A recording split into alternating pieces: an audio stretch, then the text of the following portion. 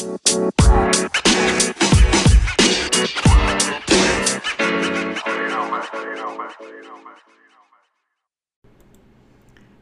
folks. Welcome to the Arizona Real Estate Podcast.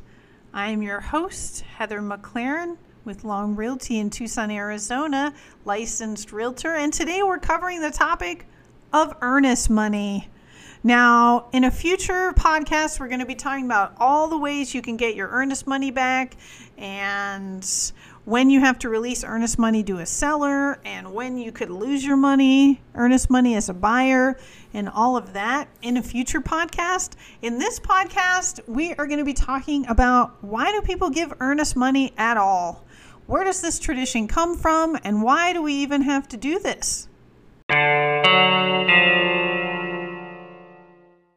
Thank you so much for joining us today. And I am just kind of one of those folks that when people ask me those questions like, where does earnest money come from? Why are we giving earnest money? What is this all about?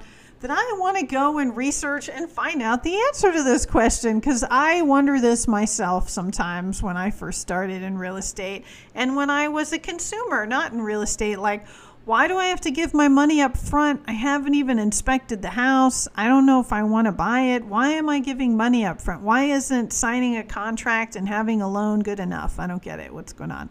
So a lot of people feel this way, I know. So I did a little digging, and I'm going to share some highlights of what I found with you. It's just kind of like a humorous little podcast here of geek information. If you love knowing history and you want to know where things come from and why do we give earnest money in real estate transactions.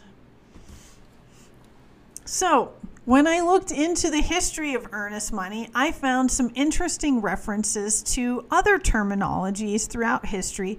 I got back to the 13th and 14th century of when money has been used to secure agreements between people. One of the first references I found was in medieval times. It was called a God's penny. And it was interesting. It was a customary exchange of money between individuals during medieval times, and handing over of a God's penny, which could be any amount above a penny, was one of the ways in which two traders would seal a bargain. And it was the equivalent of, today's modern binding deposit given by a buyer. Now, the name earlier was derived from a belief in the church of a voluntary donation. Several hundred years before it was used legally between traders to seal a bargain. This penny, this coin, as it were, kind of had mystical qualities to folks of the Christian faith during this time. And I'm by no means an expert on any of this, so please Google God's penny if you want to see. There's like so many great theses on this.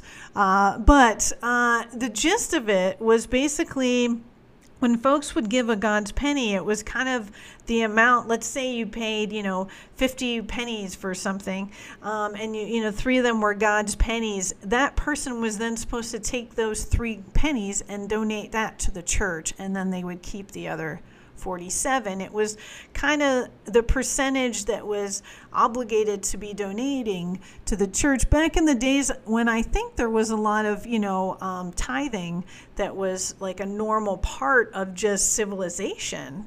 It was a very religious, mindset. And of course, it really only worked amongst folks of the same religion who, traders that were both of the same faith, the Christian faith at that time.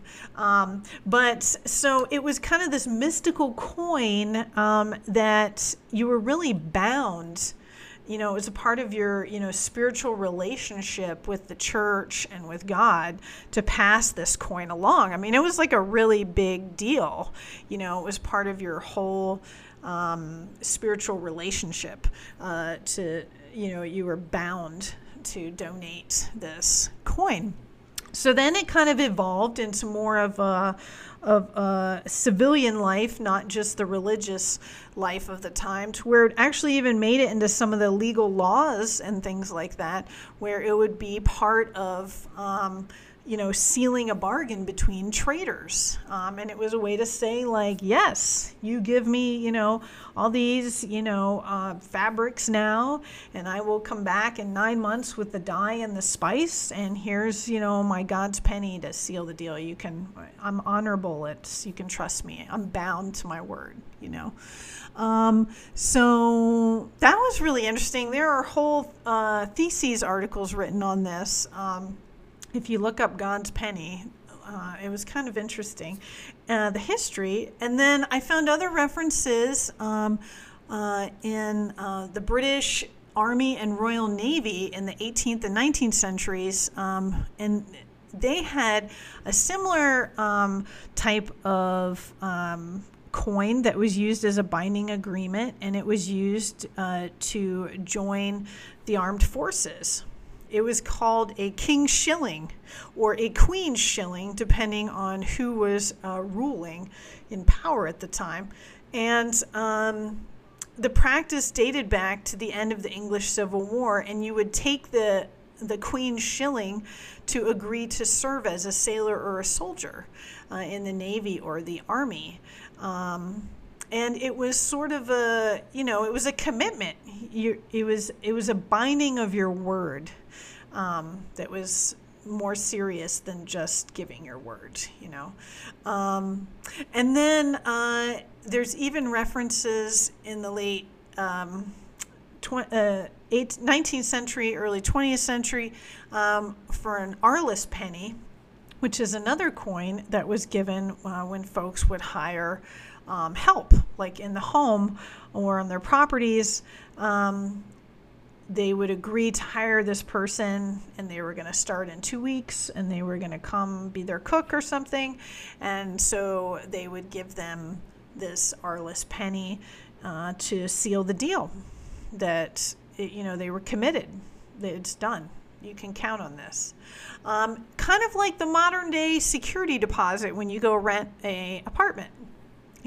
I will pay you $600 every month for the next year. You can trust me. You don't have to look for anyone else. Take it off the market.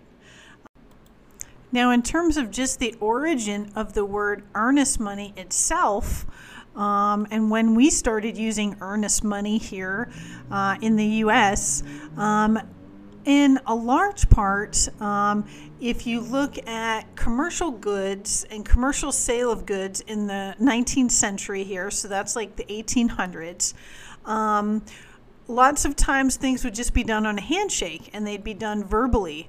And so people would accept a little money up front to seal the deal, the handshake deal. It'd be evidence of the agreement of a sale of goods in the commercial area. And this would be called earnest or earnest money. Like, we're earnestly going to do this deal. I'm earnest. I want to make this work. Here's 10% right now, And then earlier than World War II, when people were buying real estate, there wasn't as much wide availability of lenders, and there would be a lot of seller financing, which people still do now. Like, it's called a seller carryback, where instead of getting a loan, you just pay the seller. And that's a whole other podcast topic we can talk about, seller financing. And I would love to have an actual lender on for that, because they would be the best ones to speak to you about that.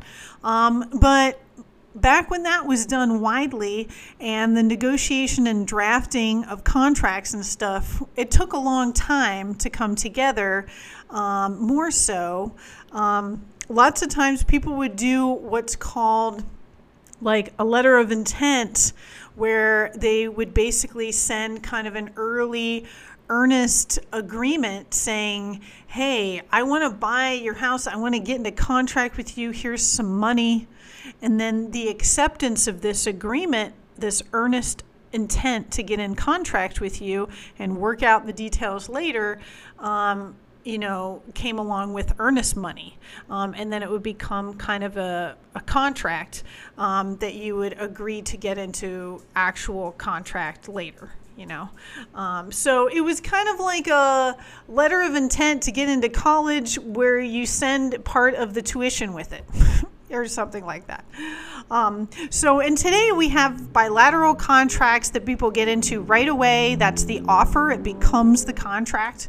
But we still have the earnest money that's still hung around as a form of showing how serious folks are and expressing their intent and commitment to follow through on the contract and purchase this property.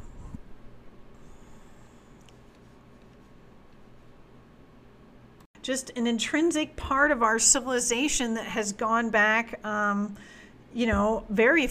found it back just to the 13th century in the few minutes of digging I did on it when I was looking into it. So it seems just a part of our human history that in some cultures, folks have given coins or money as a way to express commitment and to secure a bond of their word to do something. In this case, purchase your home.